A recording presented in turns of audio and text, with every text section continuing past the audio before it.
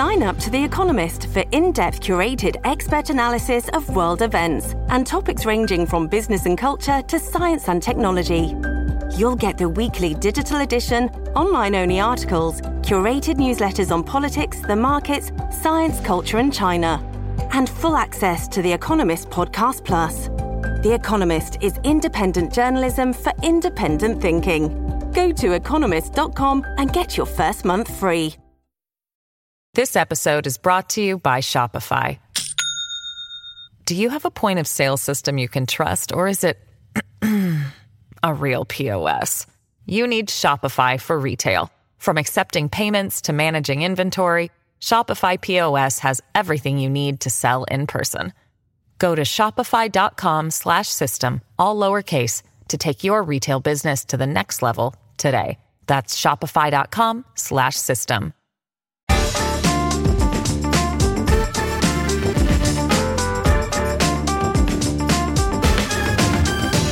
Hello and welcome to The Bunker. I'm Seth Table. With the indictment of Donald Trump, it's perhaps a surprise to learn about what he hasn't been charged with, given some of the earliest Trump scandals related to lurid allegations around Russian influence and Russian compromat. One person who knows all about the dark side of Russian influence operations is the veteran investigative journalist Mark Hollingsworth, and he's here today. Mark's latest book, Agents of Influence, tells the story of how the KGB subverted Western democracies over several decades. Mark, welcome to The Bunker. Thank you very much. It looks an enormously fun book. Well, I should say you've previously written books on quite a wide range of subjects, MP's sleaze, Dennis Thatcher's business dealings and Londongrad. How did you first get interested in a topic like this? So I wrote a book about Russian oligarchs called Londongrad, so I'm very familiar with Russia. And what happened was that after the 2016 American presidential election and the allegations of Russian interference meddling in that election, I thought to myself, well, did the KGB, did the Russian security services do the same thing in previous presidential elections prior to 2016? So I did a bit of basic research and found that there was some evidence for the fact that the KGB, as it then was, did interfere and try and influence and secretly fund former presidential candidates going way back to 1944, and certainly were trying to influence American politics and UK and European politics going way back to really after the 1917 Russian Revolution. Yes, I mean, let's follow that through, actually. Tell us a bit more about some of these presidential candidates, because you start out with Henry Wallace in 44. Yes, in some ways the most extraordinary case was Henry Wallace, who was vice president under Franklin Roosevelt until 1944. And then he was a radical left-wing Democrat, but he was actually vice president of the United States.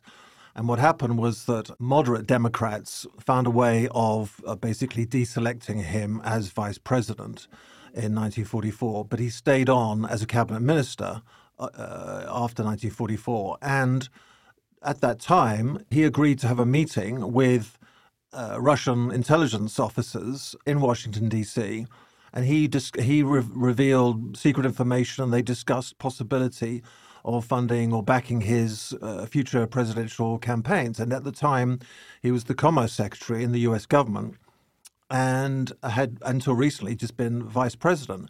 And he didn't say no to this, and there were no discussions and all the rest of it. And it didn't actually, as far as we know, it didn't actually come to fruition, even though he stood as an independent candidate in the 1948 presidential election. But if he had succeeded, if he had retained his position as vice president of the United States, it's not an exaggeration to say that the Russian intelligence agencies, which was then called NKVD, would have had someone, second most powerful man in the world, as one of their agents. So this really is nothing new. If we backtrack a little, I should say that everybody's got a very firm image of how spying works, whether it's from the glamour of the James Bond films or from the grittiness of John le Carré.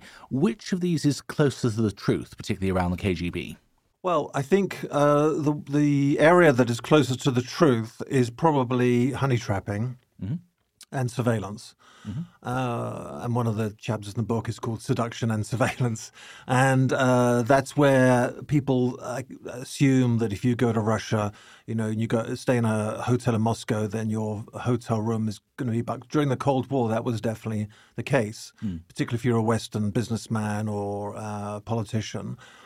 So I think the preconceived image based on James Bond movies and John le Carré novels that the Russians are always involved in trying to following you and involved in honey trapping and blackmail and surveillance. I think that's basically there is a lot of substance to that because it was almost institutionalized by the KGB.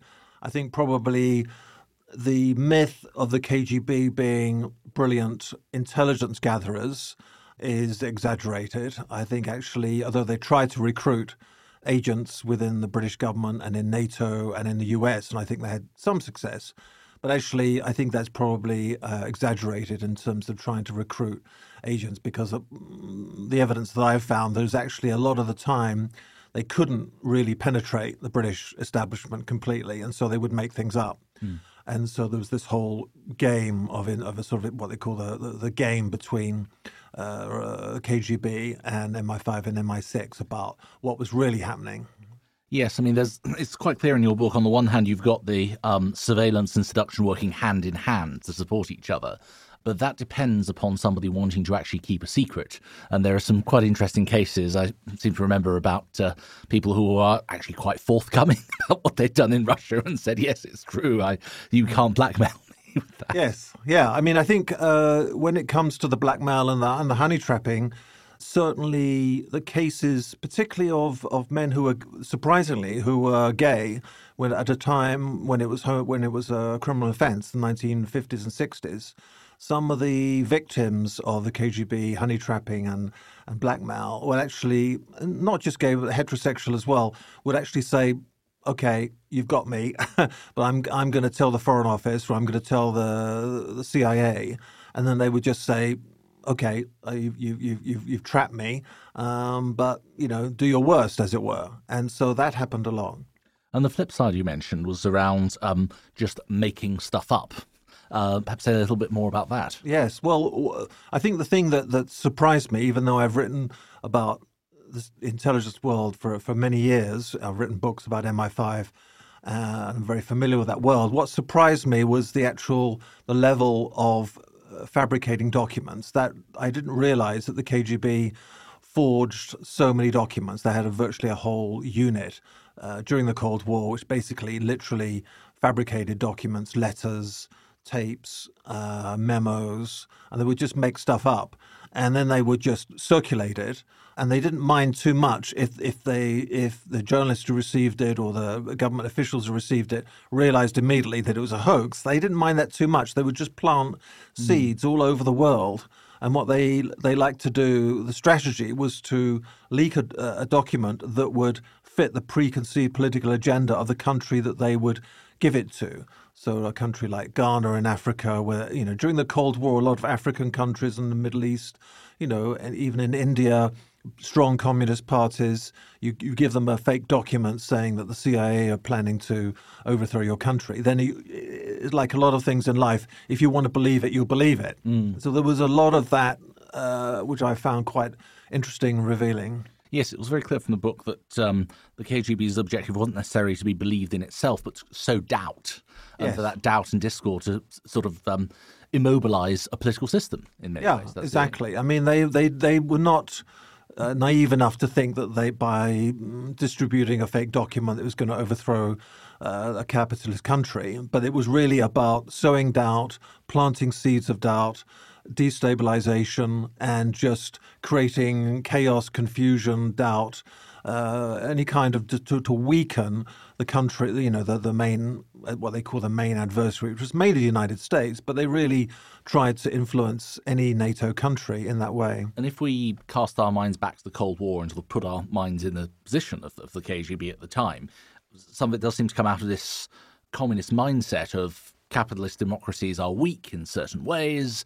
let's latch onto their vulnerability. And so the decision-making of free and fair elections is seen as a vulnerability that's ripe for exploitation in that way. That's right. That's a good point, because basically the KGB and the Soviet Union believed that the West were weak, and that the elections were actually a sign of their weakness. And that was their vulnerable point, but they could be disrupted by creating chaos and tension and creating divisions within those countries. And in that way, you could weaken capitalism, and it would just they thought it would actually crumble through all this sort of chaos almost.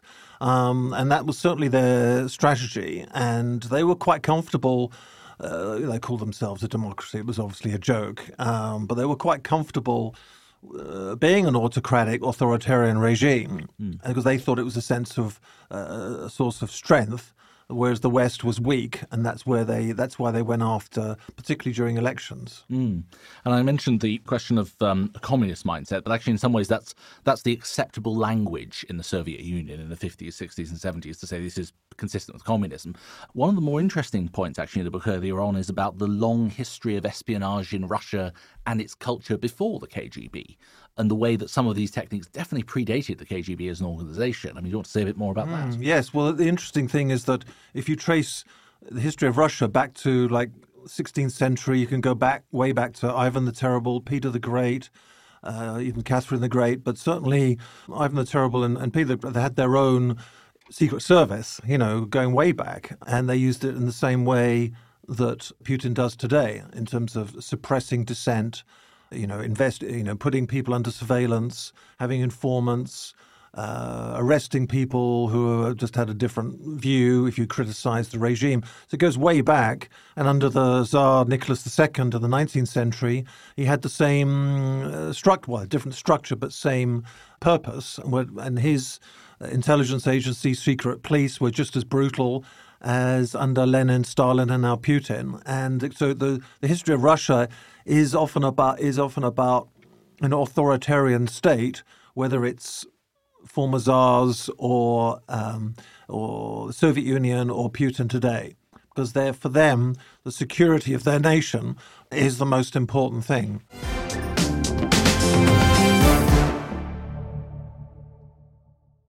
This episode is brought to you by Shopify. Do you have a point of sale system you can trust, or is it a real POS? You need Shopify for retail. From accepting payments to managing inventory, Shopify POS has everything you need to sell in person.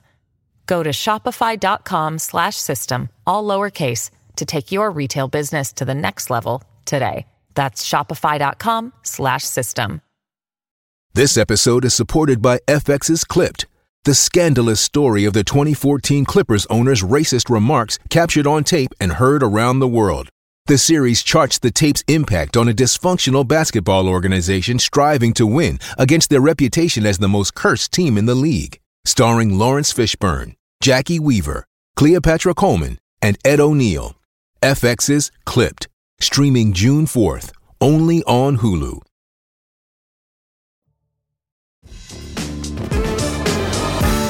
That very much does seem to be something that makes a great deal of sense of Putin, which is that, yes, he does hark back to former Soviet borders, but also Russian history doesn't start in 1917. There is a history of centuries of a strong empire, of strong imperial practices, of a strong authoritarian center with a leader at the heart of it all. And it does seem as though many of these techniques draw on that tradition very, very strongly, much more so than just having been invented by communists. No, absolutely. And Putin has a bust of Peter the Great in his private office, where he obviously admires him. But Peter the Great, obviously modernized Russia in a good way economically, but was just as brutal a tyrant as anyone else. So there's for some reason, and I think it's all about security and stability, the Russian leaders have no problem with having an authoritarian, totalitarian political system. And so and the Russian people have really gone along with it, partly because they've been oppressed and forced into it, but also there's a large number of Russian people who, they've never had democracy, not even in the 1990s reality. And so for them, this is their world. And they, certainly under the communist period, there was a certain amount of economic security for them. So for them, for Western liberals to say, well, you should have democracy and freedom of association, freedom of the press. For them, bread and water is the priority, but it doesn't excuse what happened. But the KGB during the Cold War were very much used as a political weapon as much as in terms of the security of the state. So, yeah. And if we can home in maybe on how the KGB evolved that, Russia very much had its own distinct culture of spying right down to terms. And the reason why we use terms like, say, compromat is because there isn't necessarily a direct equivalent in the West. Could you say more about the sort of language and ideas of Russian spying that are quite unique to the KGB? Well, I think the KGB certainly institutionalized the use of what they call compromat, which basically means compromising information. And so the obvious example being honey trapping, where they actually had special schools in Russia and definitely in East Germany, where they would train professionally men and women to be honey trappers, basically to teach them how to go to a NATO country or the United States and how to, so for example, for the men, they were told how to seduce like lonely secretaries in NATO's office who were sort of overworked and, and they were told, all their vulnerability. But it was done in a very professional way. And the Russian female KGB agents, obviously, they're very attractive. and but they also, it was done in a very professional way. It wasn't just go to London or Washington or Paris and go to a bar. They were actually trained to do it. And I'm sure MI6 and CIA and Mossad almost definitely, I know that Mossad have used similar techniques, but I think it's less institutional. It's less kind of organized. Yes. Exactly. Yeah. The interesting thing is, sometimes we tend to think of the sort of sexual side of compromat, and it's something that can work as a standalone thing. You talk in the book about how, the apartment has been wired up for sound and video, and somebody playing an irate husband walks in and immediately threatens them and so on. But sometimes it can be combined with other things as well. You can very often have, for example, the two-pronged approach. There's initially a sexual indiscretion which is exploited. Somebody feigns being a blackmailer for a pitifully small sum of money. And then, of course, once you've paid the small sum of money, you've actually given evidence that you really care about this not getting out. Yeah. So the financial follow-through is actually really where compromat starts to kick in. Yes. I think the thing about the compromat is that they're not necessarily expecting someone to reveal state secrets over the phone or if they're in bed with a KGB agent. They're looking for vulnerabilities. They're looking for information that could be useful, either secrets or it could be the state of their marriage, which they could then use. And the financial side is important. What they're more as interested in doing is really breaking up their marriage, basically threatening their political career. There's a whole chapter in the book about a conservative MP and who was a critic of the Soviet Union during the Cold War and actually went to Russia for business purposes, ironically. And he was very openly, publicly critical of the Soviet Union, and they went for him, basically. And KGB hired one of their operatives to honey trap him, and then they had the photographs, and then they kept the file. They didn't use it straight away. They kept the file, the so-called evidence, and then when he continued being publicly critical of the Soviet Union, then they unleashed the dogs. They leaked the material anonymously to British newspapers and MPs and ministers, and so that's how they operated. In terms of the financial side, I think that's more with the Americans. Certainly, with the CIA and FBI traitors are more likely to have sold secrets for money than the British. I think British, it's more ideological, it's more complicated, and some fell for the compromat. Some British agents clearly did, and there's some tragic stories in the book about that. My impression is that the financial side is more with the Americans. Mm-hmm. And it's interesting how you mentioned hoarding of material. This stuff could be held onto for years sometimes. And the way that this is managed, for instance, a lot of the time, the initial information that is being asked for is really quite innocuous stuff that could be found out publicly anyway. And it seems it's less about getting the person to become an overnight devoted spy and more about getting them to think, well, it won't do that much harm. I can get used to sending them the odd thing, building up that relationship over time, which can then be further exploited. Yeah, that's a very good point, because the MPs that they recruited, the Labour MPs or left-wing Labour MPs, they were recruited as, you could call them agents, but in a sense they were like assets, but they were people who the KGB would go and talk to, and they would get some inside political information, but it wasn't like state secrets.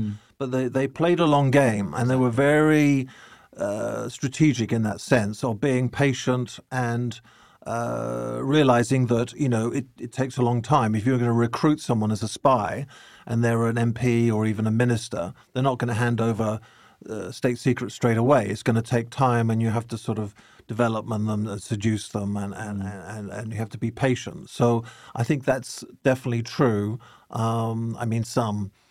Some MPs, obviously the comic example is John Stonehouse, just handed over stuff, although he didn't really know the difference between secrets and but I think the other, I think they definitely had, and that slightly surprised me, the KGB had certain relationships with more MPs than I realized, but that doesn't necessarily mean they were traitors or spies, but it's in that grey area of being, agents of influence, really. Yes, or an intelligence asset, yes. Somebody who's being handled by, who's talking to an active agent. Yes, it doesn't make them a traitor, but it's on the edge there. And it's a question of judgment, certainly. Exactly.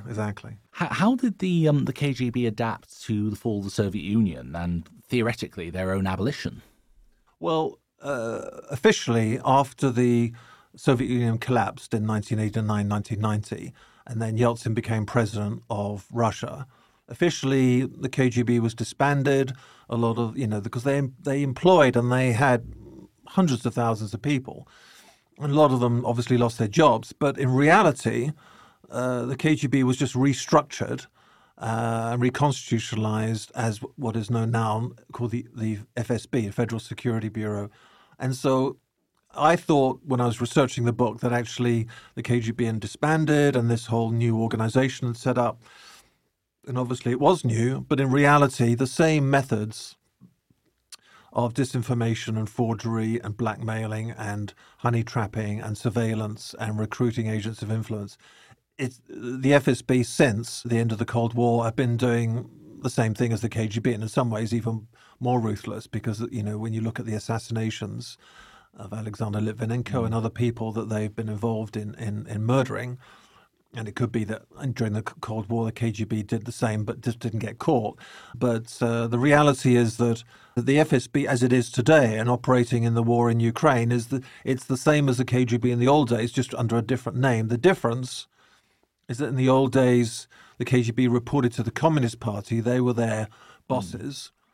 Very much a directly political organization. Today, the FSB report to Putin himself and his own tiny coterie of people within his sort of elite within an elite.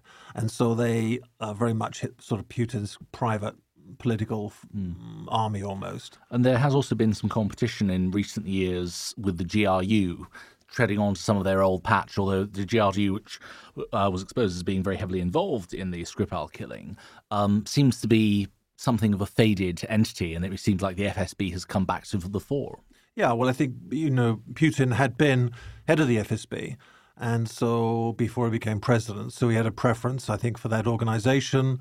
And one of his most important advisors is a man called Patrushev. He had been head of the FSB again in the late 90s before Putin became president. And so there's that preference. And you're right, there was a certain turf war, I think, between the FSB, which has a lot of responsibilities within the Soviet Union as well as externally. And the GRU is very much an external foreign. But I think they still have a lot of power and influence, but FSB, I would say, is the preeminent agency. And as well as being a former head of the FSB, Putin himself is, of course, an old KGB officer, and he famously once said that there is no such thing as an ex-KGB officer. And although your book is mainly a work of history, it does come right up to date. So my final question really is, what are the lessons for now on the old KGB's campaigns of subversion in the West? Well, the lesson of the book and the lesson for people interested in what's happening now in Ukraine is that the war in Ukraine, the same methods are being used currently by the FSB in the war as the KGB were doing during the Cold War. And even though we have a sort of hot war, as it were, in Ukraine, the same methods of disinformation and hacking and disinformation and forgery and recruiting of agents and surveillance and all those same operas are still being used today. The only difference between now and the Cold War with the KGB is that now the technology is different. So they can unleash through fake social media accounts, a sheer volume of disinformation and lies and fake documents and all the rest of it through the power of technology. And so it's just really a matter of scale, really, and methodology. But the same mindset is there. I mean, basically, Putin and the FSB now understand and believe that information is as important and as the actual military conflict. If you want to retain the support of the Russian people, or you want to keep up the morale of the Russian army, the information war is just as important as weapons. And so that's where it's relevant, really, because I think hopefully people can draw on the history of the KGB in my book and actually understand that actually this is where it comes from. Wonderful. Mark, it's been fascinating. Thanks so much for joining me in the bunker. Mark's book, Agents of Influence, How the KGB Subverted Western Democracies, is a forensic and fun read and is out now. And listeners, thank you for joining us. We'll be back soon with another edition. And if you enjoy the podcast, remember you can support us on Patreon from just £3 a month. You'll be supporting us to make shows like The Bunker, Oh God, What Now, and the new series of Arthur Snell's Doomsday Watch. Thanks for listening. We'll see you next time.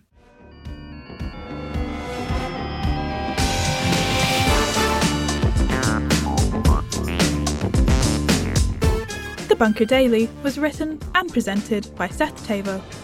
The producers were Alex Rees and Kasia Tomaszewicz. The lead producer was Jacob Jarvis, with audio production by me, Jade Bailey. The group editor is Andrew Harrison. With music by Kenny Dickinson and artwork by James Parrott, The Bunker is a Podmasters production.